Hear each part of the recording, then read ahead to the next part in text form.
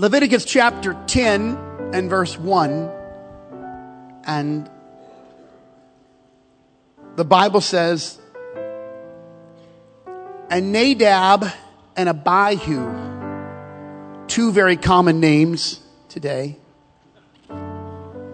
They were the sons of Aaron, Nadab and Abihu. They took their censers. They put fire in them. And they put the censer thereon and offered strange fire before the Lord. He told them not to do that. It was a command of the Lord. Verse 2, and there went out fire from the Lord and devoured them, and they died before the Lord. I'll end with verse 3. Then Moses said unto Aaron, this is it that the Lord spake, saying, I will be sanctified in them that come nigh me. I'm a holy God. And before all the people, I'll be glorified. Aaron held his peace. I'm preaching in a generation that's different from the former generations. And I'm preaching in an environment of great wealth and availability. We're living in a pocket of time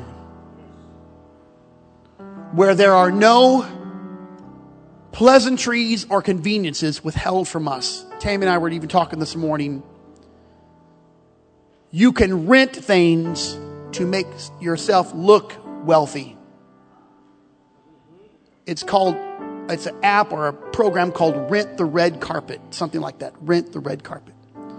You can rent things, clothing, and you look like you're walking on the red carpet. Now you have to give it back. But for a moment you look like something. This is the opulence of our time. You were in a pocket of time. It may not always be like this, but right now we're in this pocket of time. It's birthed after the great generation that came home from World War II. We're still living on the blessings of the sacrifices of them. We complain a little bit about our kids being spoiled and people saying, well, in our day we didn't have internet. We made the internet. They didn't spoil themselves. Okay. That I shouldn't have gone there because that hurt. And whatever is happening in the world and in fact in our nation happens in the church. I wish it weren't so, but whatever we're dealing with out there, we're dealing with in here.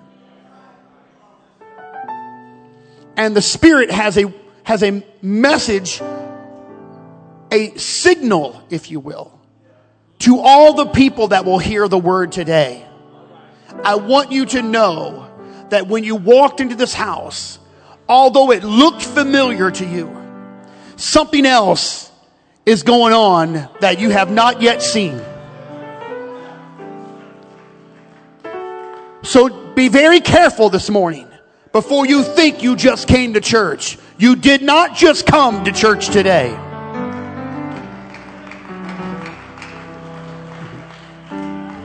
Amen. Everybody said amen? I'm going to preach for a little while. I'll talk for a little while. We'll see what happens. But before I do, let's just pray that the Lord will bless it. Just say in Jesus' name, bless the word. Bless me to receive it. Bless my neighbor, Lord, my friend sitting next to me so they would stay awake and pay attention. Amen. Everyone said amen.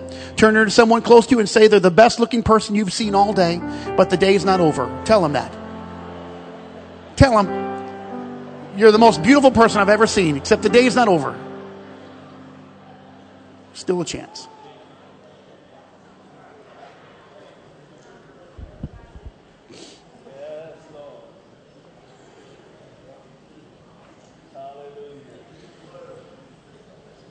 Many, many years ago, we had a friend, we were told this of their daycare, and there's a lot of little kids that went to this particular daycare. And I knew the little boy, his name was Daniel. The mother sent Daniel to the daycare. When Daniel was 5, they kind of held him back, so he was almost 6 when he was 5, but almost 6.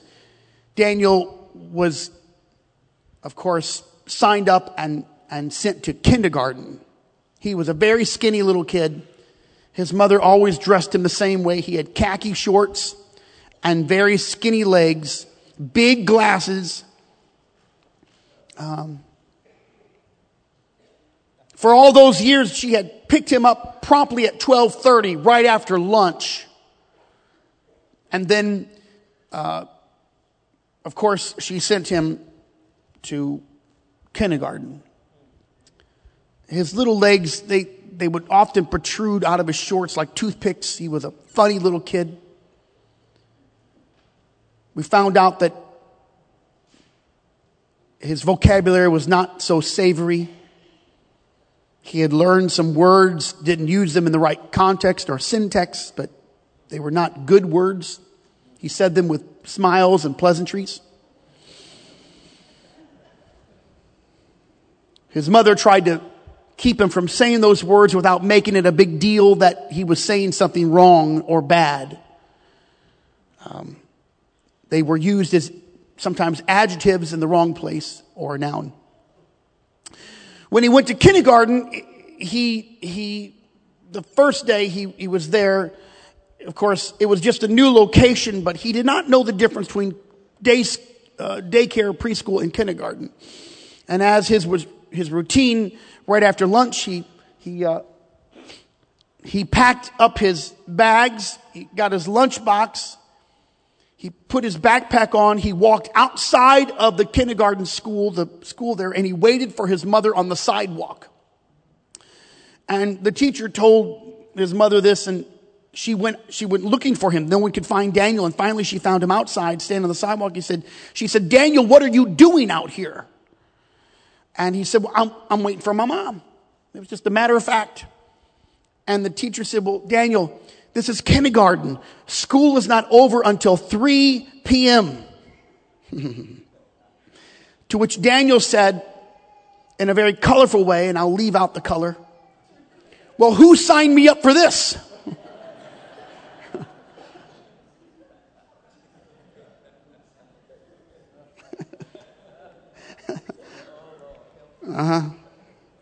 I'll give the pass.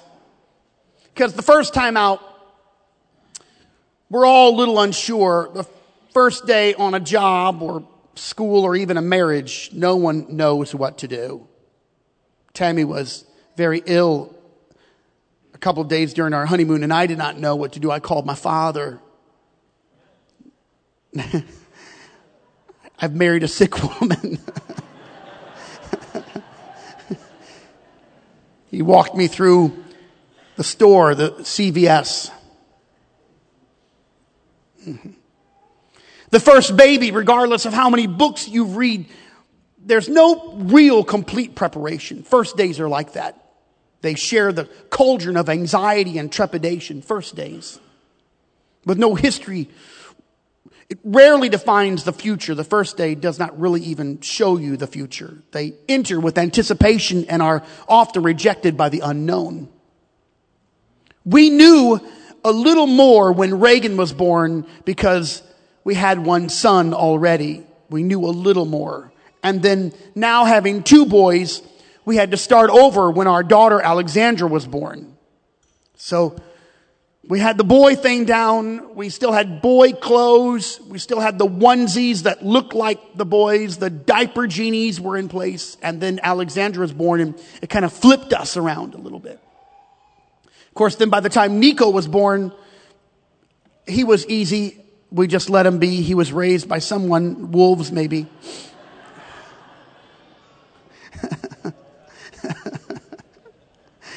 You know, I have to tell the truth. When I'm standing here, I'll be struck down by lightning. The first day, even the first month, nothing is settled. I even say that it takes a full year to become acclimated. Time can teach us. Time is the distance required that moves us away from the first day. It helps our eyes to adjust and our minds to start to ponder thoughts we had not considered. And it's critical that you understand the words that open the page of this book, Leviticus, was the first day of service. That was the first day of service in the tabernacle of Moses. No one had ever served before. No one had ever done anything before. There was never a tabernacle. That was the first day. All the priests and those who were to serve the people before the Lord, they had all completed a 7-day consecration, a period of time of purification. But that day that I read to you was the first day. That was the first day that the tabernacle saw lambs being offered. On the first day, those who were consecrated and stood before the Lord had to start the fire. They had to begin the flame, and then as the wood burned down, they were to take the coals from off of the altar and use it in their censers.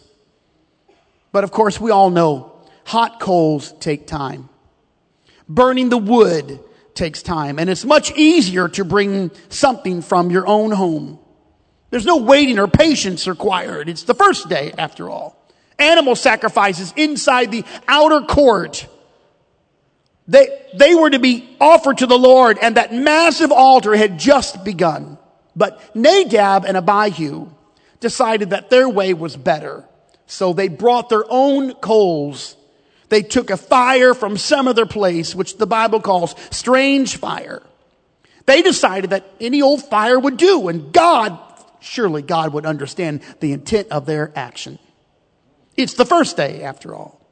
Now, my human thought is to let it pass. I'm inclined to resign from a commentary. People make mistakes, of course. People are flawed. We all are. Even in the first year of service, I might caution myself from criticizing anyone. Adjustments need to be made, and they are always made during the first year. Perhaps Nadab and Abihu had good intentions, or maybe they found themselves in an unknown place. What is it that I'm missing in that moment that God would act so swiftly? What is it that would make God see their disobedience and release his own fire from the cloud of glory and consume them? In an open display and in the course of their newfound duties, a heating flame burned them up where they stood, and their ashes fell to the ground as a baker pours pepper from a cup.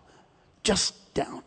There's nothing left of Nadab and Abihu. They're gone just in a moment, wiped from the forum, dismissed from their duties and with prejudice, erased from the priesthood forever. They have no sons, the Bible says, to carry on their name.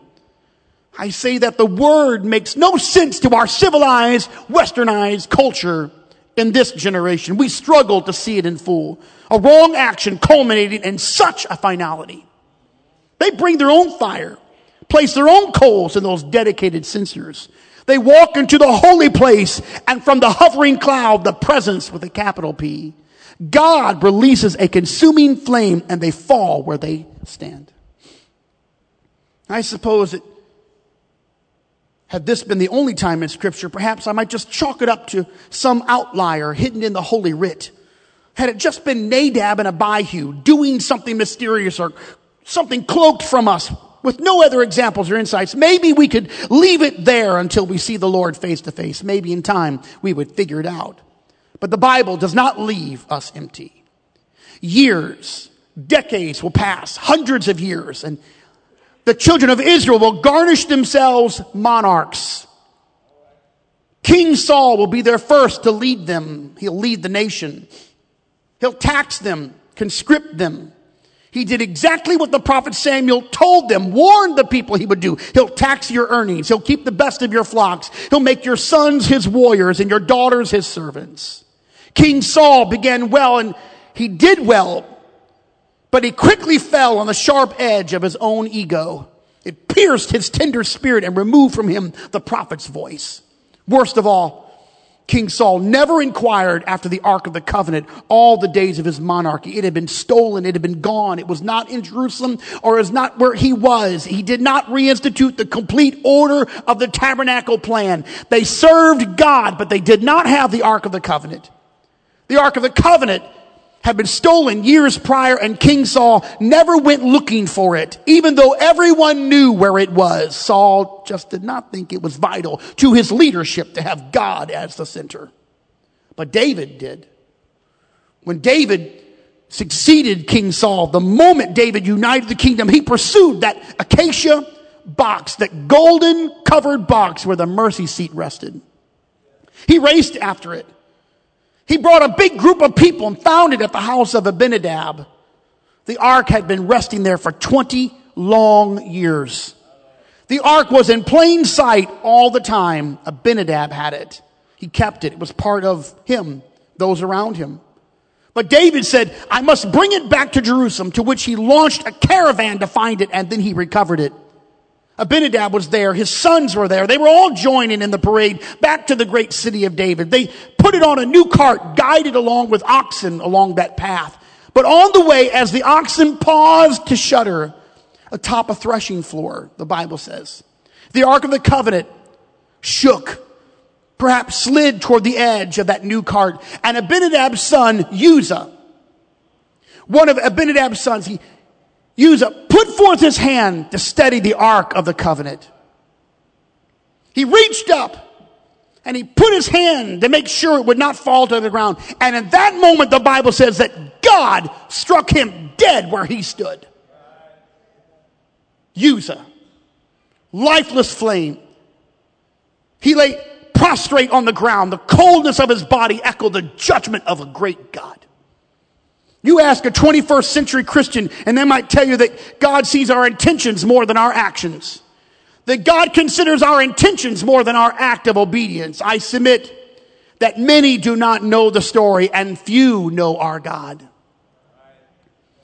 What was it that caused such a thing? That God, full of grace, of whom David wrote, his mercy is renewed every day. Great is thy faithfulness. He is slow to anger and of great kindness. What is it that arrests our attention, that causes God's conclusiveness? The certitude of his divine will, irrefutable and without reproach, all laid open against those men who felt his judgment. The Lord has a word, and the Spirit speaks it today. He showed it to me. You have to move into the New Testament to see in full, though it's not all manifest in the Old Testament. Find yourself in this little city of Nazareth if you can. It's not really a city. We found that quite possibly that little place only had 20 different families living there. Maybe a couple of 100 people at best. It was small, a place where everyone knew everyone. Small towns are like that. Nazareth. Everybody knows everybody's business. Like the old party lines, we would listen. Scotty and I would pick up the phone and people would talk in party lines. When we were little kids, we'd listen to everyone's conversation. In our little town of Troy, we would listen to those conversations until finally they could hear our breath, and they would say, I know you Harpo boys are on the phone. You get off or I'm going to call your mother as soon as I hang up this phone.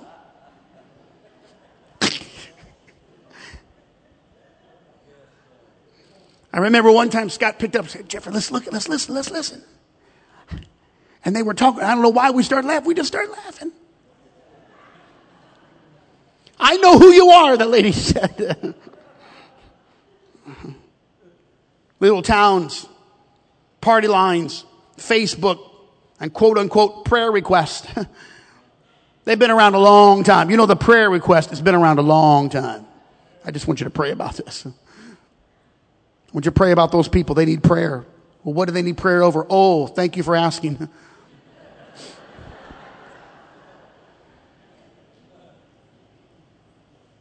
I've been told I can't repeat this so listen closely the first time. People knew who Joseph was. They knew who Mary was. They knew the family. They were familiar with Mary. They knew the family. They knew how she grew up. They knew her parents. They knew everybody around. All the kids played together. They went to study together. People worked together. They might all have journeyed to Jerusalem for one or all of those 3 yearly festivals. We know that they came back with some of their own people. Jesus was a little boy among their little boys. They had seen him grow up. They had dinners with his parents. They were there at every season of his life. In fact, they saw what the scripture did not reveal to us. his childhood, and his teenage years. We have no view of a 21-year-old Jesus. We have a 12-year-old Jesus, but we do not have between 2 and 12, and we do not have between 12 and 30. They knew him as a 25-year-old young man.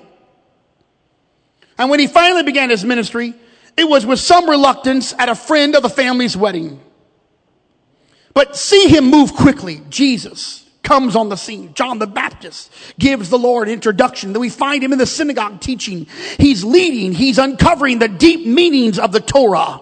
No one had ever heard anything like that before. And the people of his own community said as much. And they said in Mark 6, from whence hath this man these things? And what wisdom is this which is given unto him, that even such mighty works are wrought by his hands? The Bible says they were astonished. And yet for some reason they could not get over the fact that they had seen him so many times before. Even though Jesus had insights no one else had, and with such mighty works, how did they come? Wrought by his own hands, they could not get past their own familiarity. And they said, is not this the carpenter, the son of Mary, the brother of James and Joseph and Judah and Simon? And are not all the sisters here with us? And they were offended at him. Why were they offended? Because they knew who he was. And they struggled to recognize him. So instead of putting him where he should be, they trapped him back in their own familiar setting. They defined him by what was common. They had no respect for him. Not because he was weak. Not because he was ignorant of the scripture.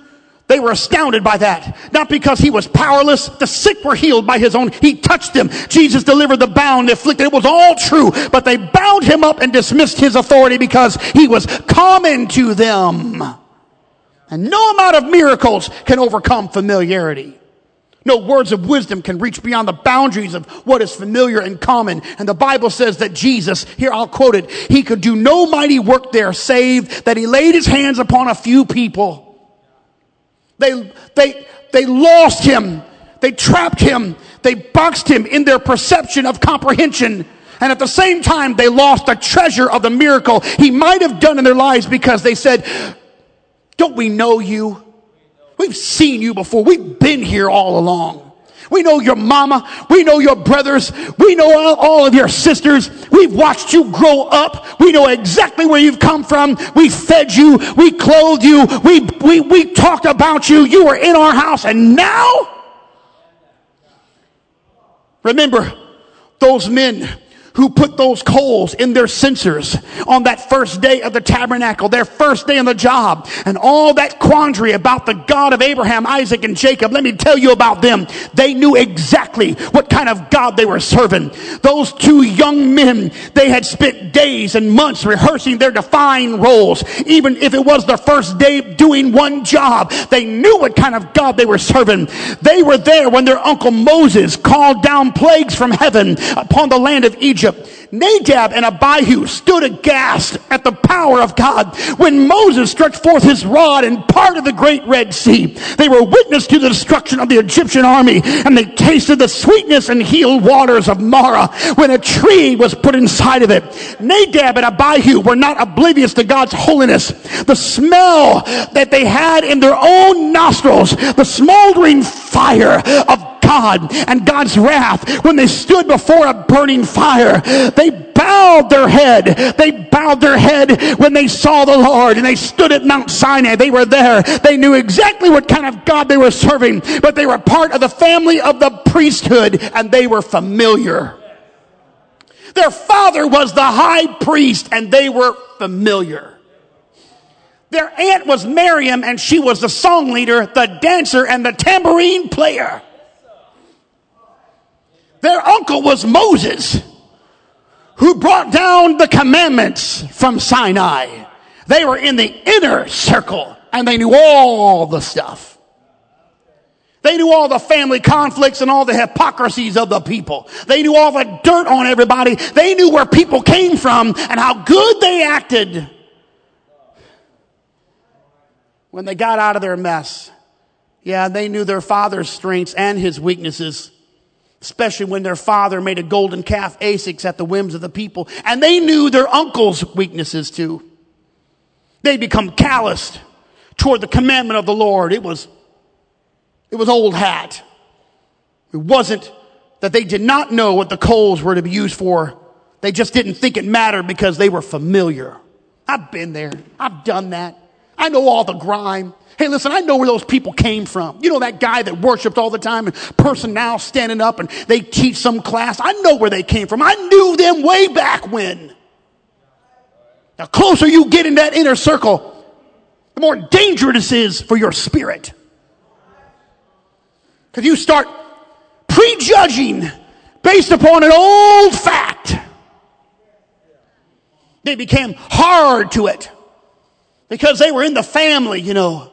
I'll tell you, one of the worst things that could ever happen to a leadership family is for that family to remember where the people came from. I've struggled with it myself. When my father had a business meeting one year at the church, I don't know why I was at the business meeting. It must have meant I was in trouble. I never had to go to the business meetings unless I was in trouble. I made every business meeting. Somebody talked about the church van. Well, Dad's car broke down. He was driving the church van. Let me tell you, it wasn't a nice van. It was a yellow van. It was a nasty van. We were embarrassed of the van, but Dad drove the van. Consequently, I drove the van. Now, let me tell you, you don't take anybody out in a church van.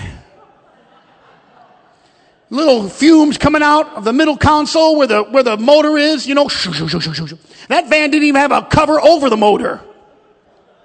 But somebody at the business meeting decided to stand up and say, I've got an issue with the use of the church van. And I remember where that guy came from. He was a wreck and a mess. His life was in shambles. I got other names for him too. I swallow. He's doing okay today, I think. And I had to look at that guy. And I had to consider him. Because it bothered me. Because when you know the arrogance of somebody and where they came from, it'll disturb you. And you will come to believe that nothing matters and you can take any old fire. Because God don't care.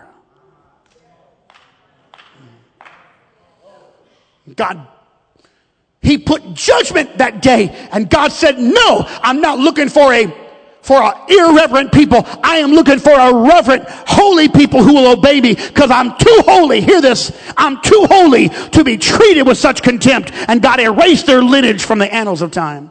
And I know that we can see it, but some have asked about Uzzah. He was doing a good thing. He was steadying the Ark of the Covenant. It wasn't like the other guys, Pastor. It might have been falling. It might have fallen off the cart. What if it fell down? What if God fell down? What if the church, what if the service fell? The problem is that no one was allowed to touch it. No one should ever touch it. That was the commandment of God. And I say to everybody, no one should ever touch the sacred things of God. It was written. And I submit that more churches would be better off if when things need to fall, just let them fall. At least we would know how we ought to live than to artificially prop something up and act like we're good. If things need to fall and you need to confess and you need to resign from something, you get in the altar and you say, it's got to fall. I'm just going to let it fall. But Uzzah grew up around the ark. You see, he had been with it a long time. It was in his house since he was a child. He was a baby, 20 years living with that golden glowing box of the Lord, seeing the golden cherubim bow before each other every day. He got used to it. He was accustomed to the Ark of the Covenant, the ark that had been hidden behind the veil, the ark that no one got to see, the ark that was covered up all the time, that only the priest got to see it and got to be with it while it was cold and glowing, the beautiful Ark of the Covenant. He grew up with it in his living room. He grew up with it in his home. The ark was not a holy thing to him. It was just another piece of household furniture. He didn't think anything about touching it because he was accustomed and familiar. And Jesus spoke through John the Revelator and said of the church of Ephesus, I know you've worked hard. Revelation chapter 2. I know you persevered, Jesus said. I know that you've endured hardships and you had good judgment when it came to false doctrine and false teachers. But I have something against you, he said. You used to love me. Couldn't wait to worship me. You used to run to see me. You set your schedule and your clock by the evening sacrifice. And now I've got aught against you because you've lost your awe. You've lost your first love. You used to come and you used to be so hungry. You couldn't wait to get to church. You couldn't wait to get to the altar. You didn't care what anyone else thought. You just said, I just got to get there. But now you live in opulence. You live where you have everything. Now you don't have to struggle. You don't even really think about how good I've been. Instead, you come in and cruise in and wonder when it's going to be over.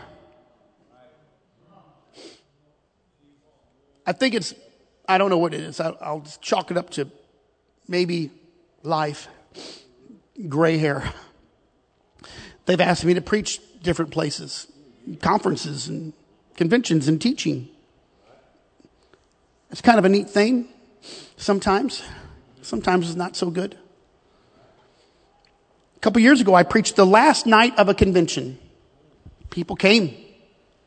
It was a church. It was pretty full. The Holy Ghost moved. The power of the Holy Ghost came over everyone that night. I began to lay hands on people as they came to the altar. Other ministers were praying for folks. A lady came up. She had a wound on her neck. We prayed for her. I was careful not to put my hand on her head, just on her shoulder lightly. And in that moment of prayer, I asked God to heal her body. I proclaimed the word, the blood of Jesus. With your stripes we are healed. I said in Jesus' name, by the authority of the word, the power that's in the name. She was instantly healed. And that later, even that evening, she said, I cannot even comprehend it. Every pain is gone. God has healed me. It was phenomenal. It was an incredible moment. And I saw people at the altar, a man dancing. He was dancing, and to my right, and there was deliverance. There was power all over that house. And so many people were delivered, and I had preached, and my shirt was wrung out. And I think I probably spent as much time in the altar praying for people as I had preaching from the pulpit. And then I had noticed a couple people, they didn't move, and they kind of clapped a little bit, and they were there. They worshiped a little bit, maybe raised their hands. I'm not sure if that constitutes worship. But I noticed him, and he wasn't really engaged, but he came up to me after it was all over, and he was very excited. He said, do you remember me? Of course, I did not remember him. I don't even remember where I put my car keys. My kids gave me a tile.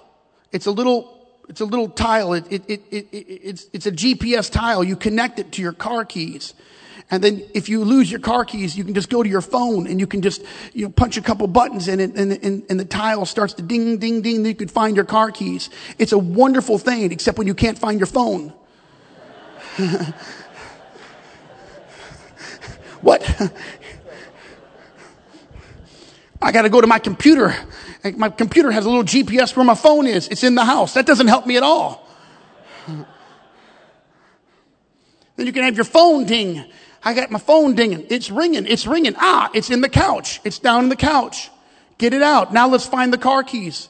Listen, the event is over by the time I get in the car. I don't know who this guy is. Of course I didn't remember him. But I said, trying to be kind, because my wife taught me this, help me a little bit to remember. He said, we went to youth camp together in Westphalia. Still nothing, 0.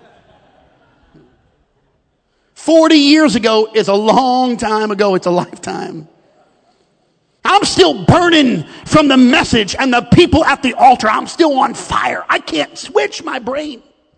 So when you come up after I am preaching and praying people and seeing them delivered and baptized with the Spirit and tell me that you're puppy head dogs, forgive me, because my first inclination is I hope they die. Sorry, I told you I had to tell the truth. Just don't tell me about your dogs. I'm praying for people to be delivered.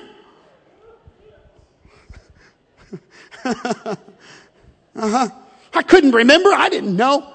He had sat there that entire night while the word went forth, and he said to me, I knew you when you were a teenager, when you were 12. I was amazed while you were preaching. I never thought you'd be a preacher.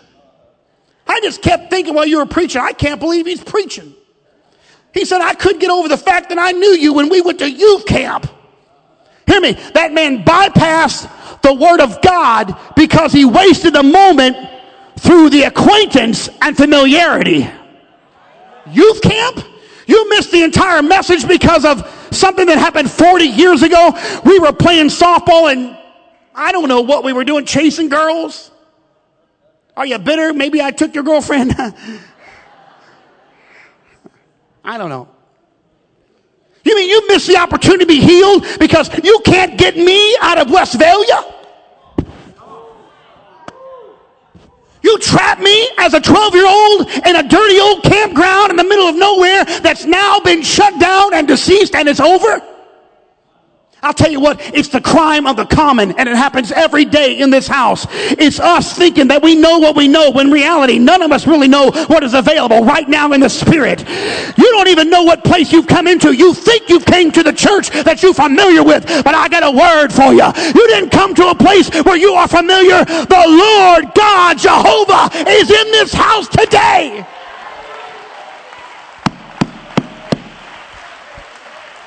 I know you think that you know who I am, and you think you know who your brother and your sister is, but what you don't know is that the Lord is powerful inside of them, and if you would just reach across, they've got power to set you free. Oh, somebody ought to clap their hands unto the Lord. Yes. I've been commissioned by the Holy Spirit of promise to tell somebody, don't assume that you know what is possible and what is not. God is ready to do something in your life that you have never felt before. He can do it right now. He can do it right now. Right where you're sitting, he can do it right now. He wanted to do while we were singing. He wanted to do it while we were praying. He can do it right now. Hey, here's the word. Here's the word. Psalm 33. Are you ready? By the word of the Lord, come forth. The heavens were made, a single word, and all of the host of them by the breath of his mouth. Every star, every blue star, every orange star, every yellow star, every galaxy, all the Milky Ways stacked upon stacked galaxies folded together, all the black holes, everything that ever was, he spoke it by the breath of his own mouth.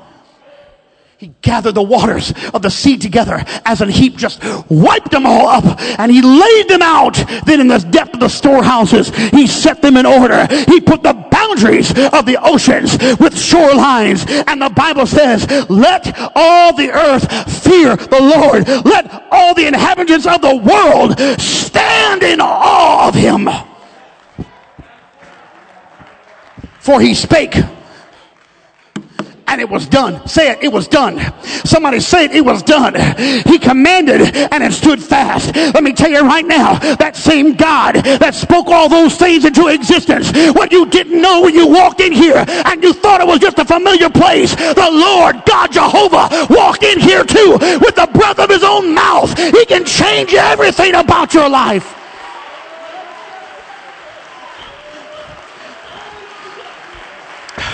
Hey, we've come in here looking like it's familiar, but this is not the same place that you left last time you were here. We sung the familiar songs and we see the same things, but I want to tell you, God is in this house and he can do anything.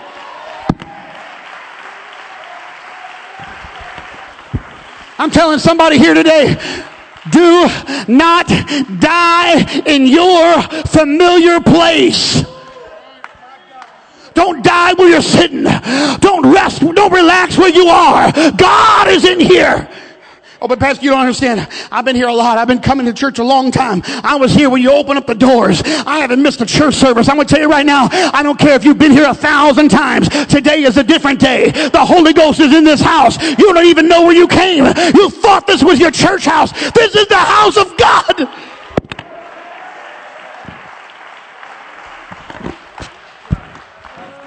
Stand stand with me right now? I feel the Spirit of the Lord is moving in this place.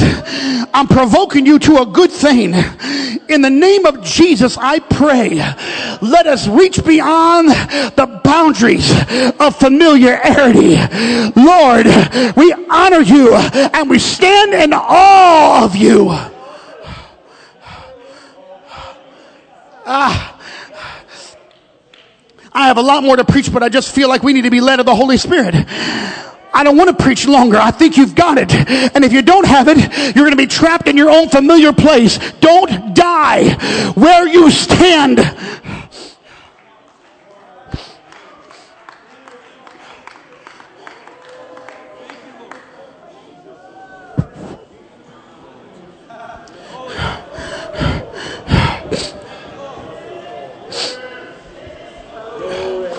Hey.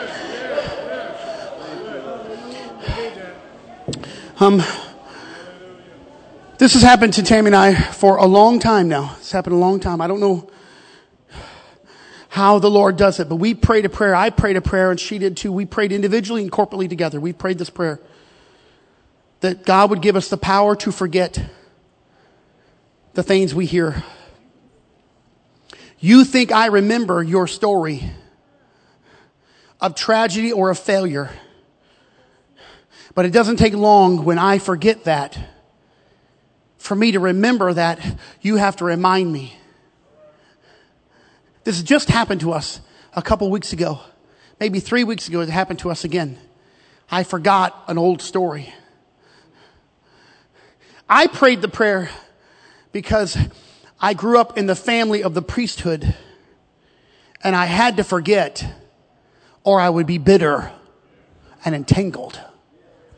And if I didn't learn the power of putting people's junk outside of my mind, I would always filter everything I would say and do by what they did years ago. But thank God, I'm going to tell you right now, whatever you did yesterday, it is gone. All you have to do is say, I'll put it under the blood in Jesus' name, and he's going to erase it from his record.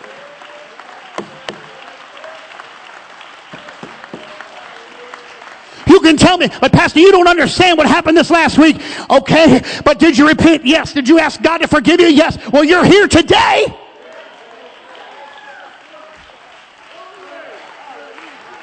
Because see, if I don't pray that God would help me to erase that, then what happens is this pulpit changes and the sermon changes and the intent of my heart trumps the intent and the direction and command of the Spirit.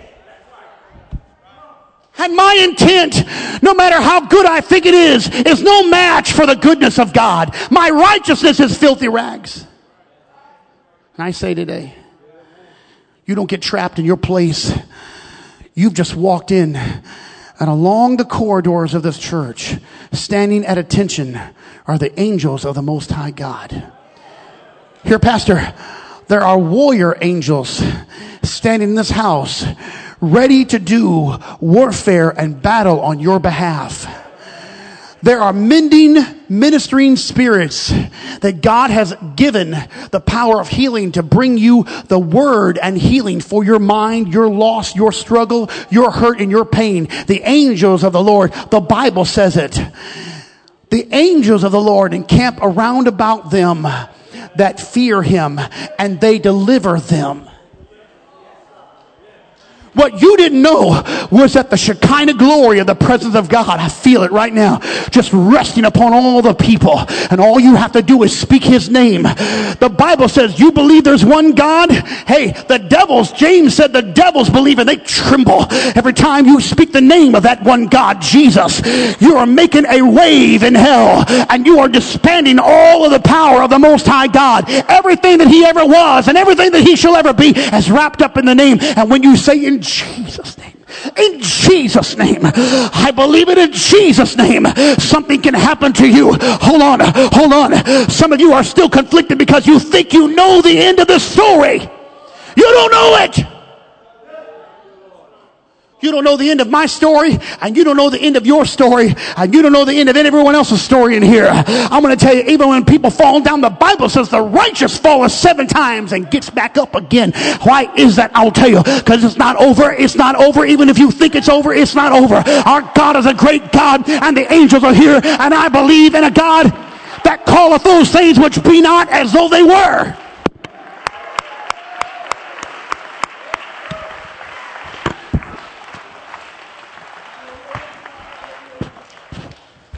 I'm almost there.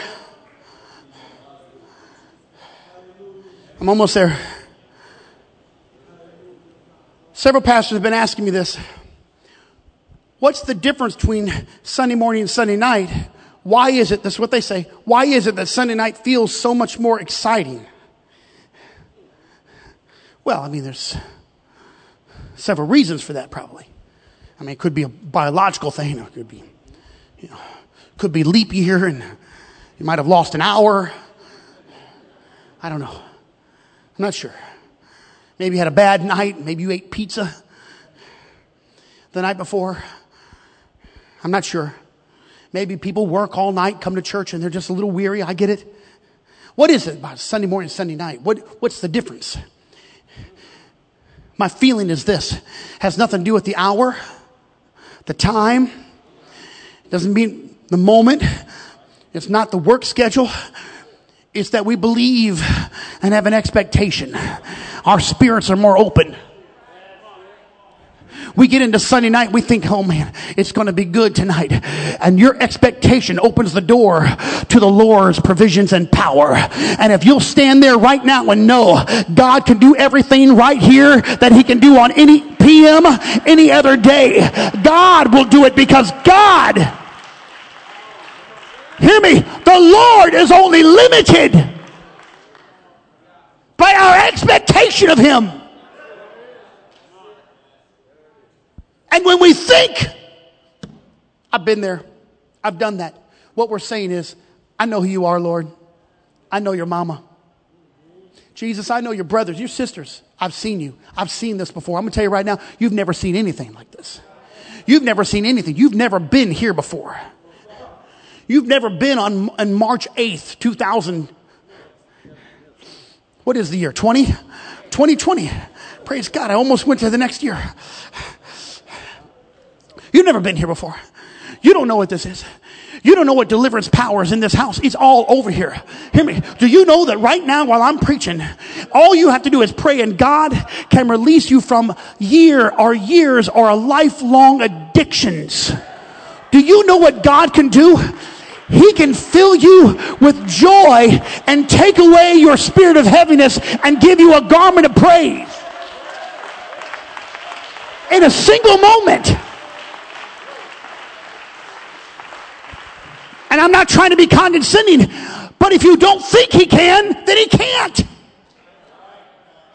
Because he'll marvel at our unbelief and say he cannot do any great thing just to heal a few people, but he wants to heal everybody. Do you know what the desire of the Lord is? To heal everybody in this house. You are destined for a healing and a miracle in your life right now, today. You have got to climb out of what is familiar and say, it's not so familiar to me. I've never been at this place before. Come on, you know how this goes, right? You know how this goes. Some of you understand this. Do you know that tomorrow we'll have Nico's turning 13. We'll have 4 teenagers in our house. Tomorrow is his birthday. He'll be 13. Now, I don't know really what that means. I'm sure there's going to be very little difference between today and tomorrow. But I'm believing. We've never been at this juncture before where we have 4 children who have their own opinions. And we now have to negotiate. You thought it was hard. Now, you have no idea. Wait. They're all laughing, giddy, you know. You'll wish for the diaper genie, Greg. You'll wish for it. We've never been at this before. You've never been here before. You think you've been here. In fact, you've sat in that same seat how many Sundays? asking God for help, but thinking it's always going to be the same. I want to say to somebody, the Lord has walked in this house. All you have to do is honor him and respect him and call him holy and say, you are the great God. I believe you can heal my body. I believe you can save my family. I'm believing right now for my children to come back to God. I'm believing, Lord, you're going to help my finances, going to heal them. I believe in, Lord, you're going to save my whole neighborhood. I believe you can heal my friend, and you can heal me, and you can touch me, and you can restore me. You got to find that God is a great God. Stop being familiar. You've never been here before. Come on, just reach out right now to the Lord. If you'll call on him, he will hear your cry, and he will answer you, and he will restore you, and he will touch you, and he will raise you up.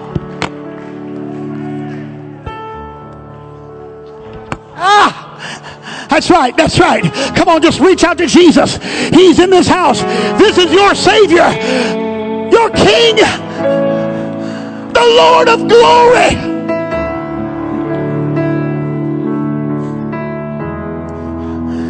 That's right. Just take a step out of your pew. Today is the day for you to be filled and baptized with the gift of the Holy Ghost. The evidence of speaking other tongues, for the Spirit gave the utterance.